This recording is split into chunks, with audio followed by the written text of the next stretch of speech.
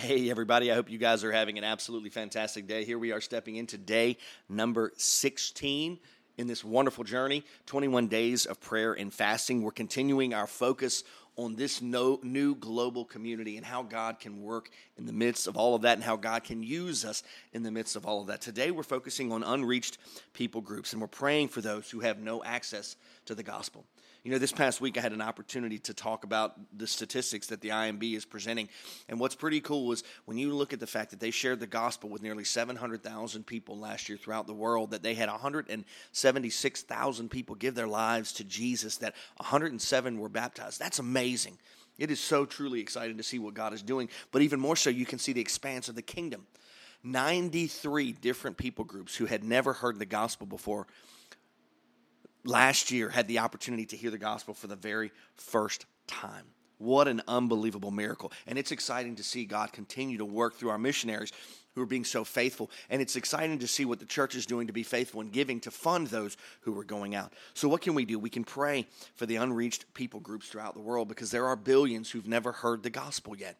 Even in the United States of America right now, there are over 400 million who haven't given their life to Jesus. So we see the harvest is plentiful. The fields are ready. We need workers to step out in it. God's word reminds us of that and leads us to that. So let's pray for opportunities to reach these unreached people groups. Our scripture passage today, we actually have two of them. One of them is in Matthew, the other is from Revelation. Let me read Matthew chapter 24, verse 14 for you. And this gospel of the kingdom will be proclaimed throughout the whole world as a testimony to all nations, and then the end will come. God is working, my friends. Each and every day we get closer to everyone having the opportunity to hear the gospel. Revelation chapter 7, verse 9 says this, "After this I looked, and behold, a great multitude that no one could number from every nation, from all tribes and peoples and languages, standing before the throne and before the Lamb, clothed in white robes with palm branches in their hands." That, my friends, my brothers and sisters, is what heaven's going to look like.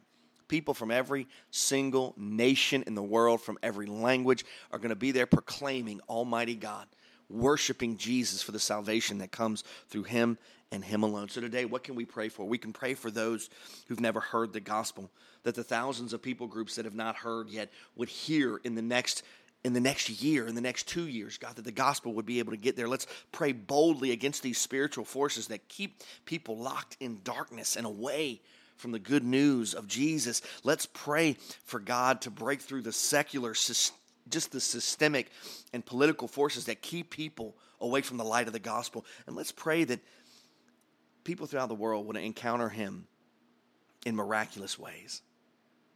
Let's go to the Lord in prayer. Father, we come to You and thank You for who You are. We thank You for what You're doing. We thank You for how You're working. Father, we know that You have a plan in this. We know that You have a purpose in all of this, and we're trusting that.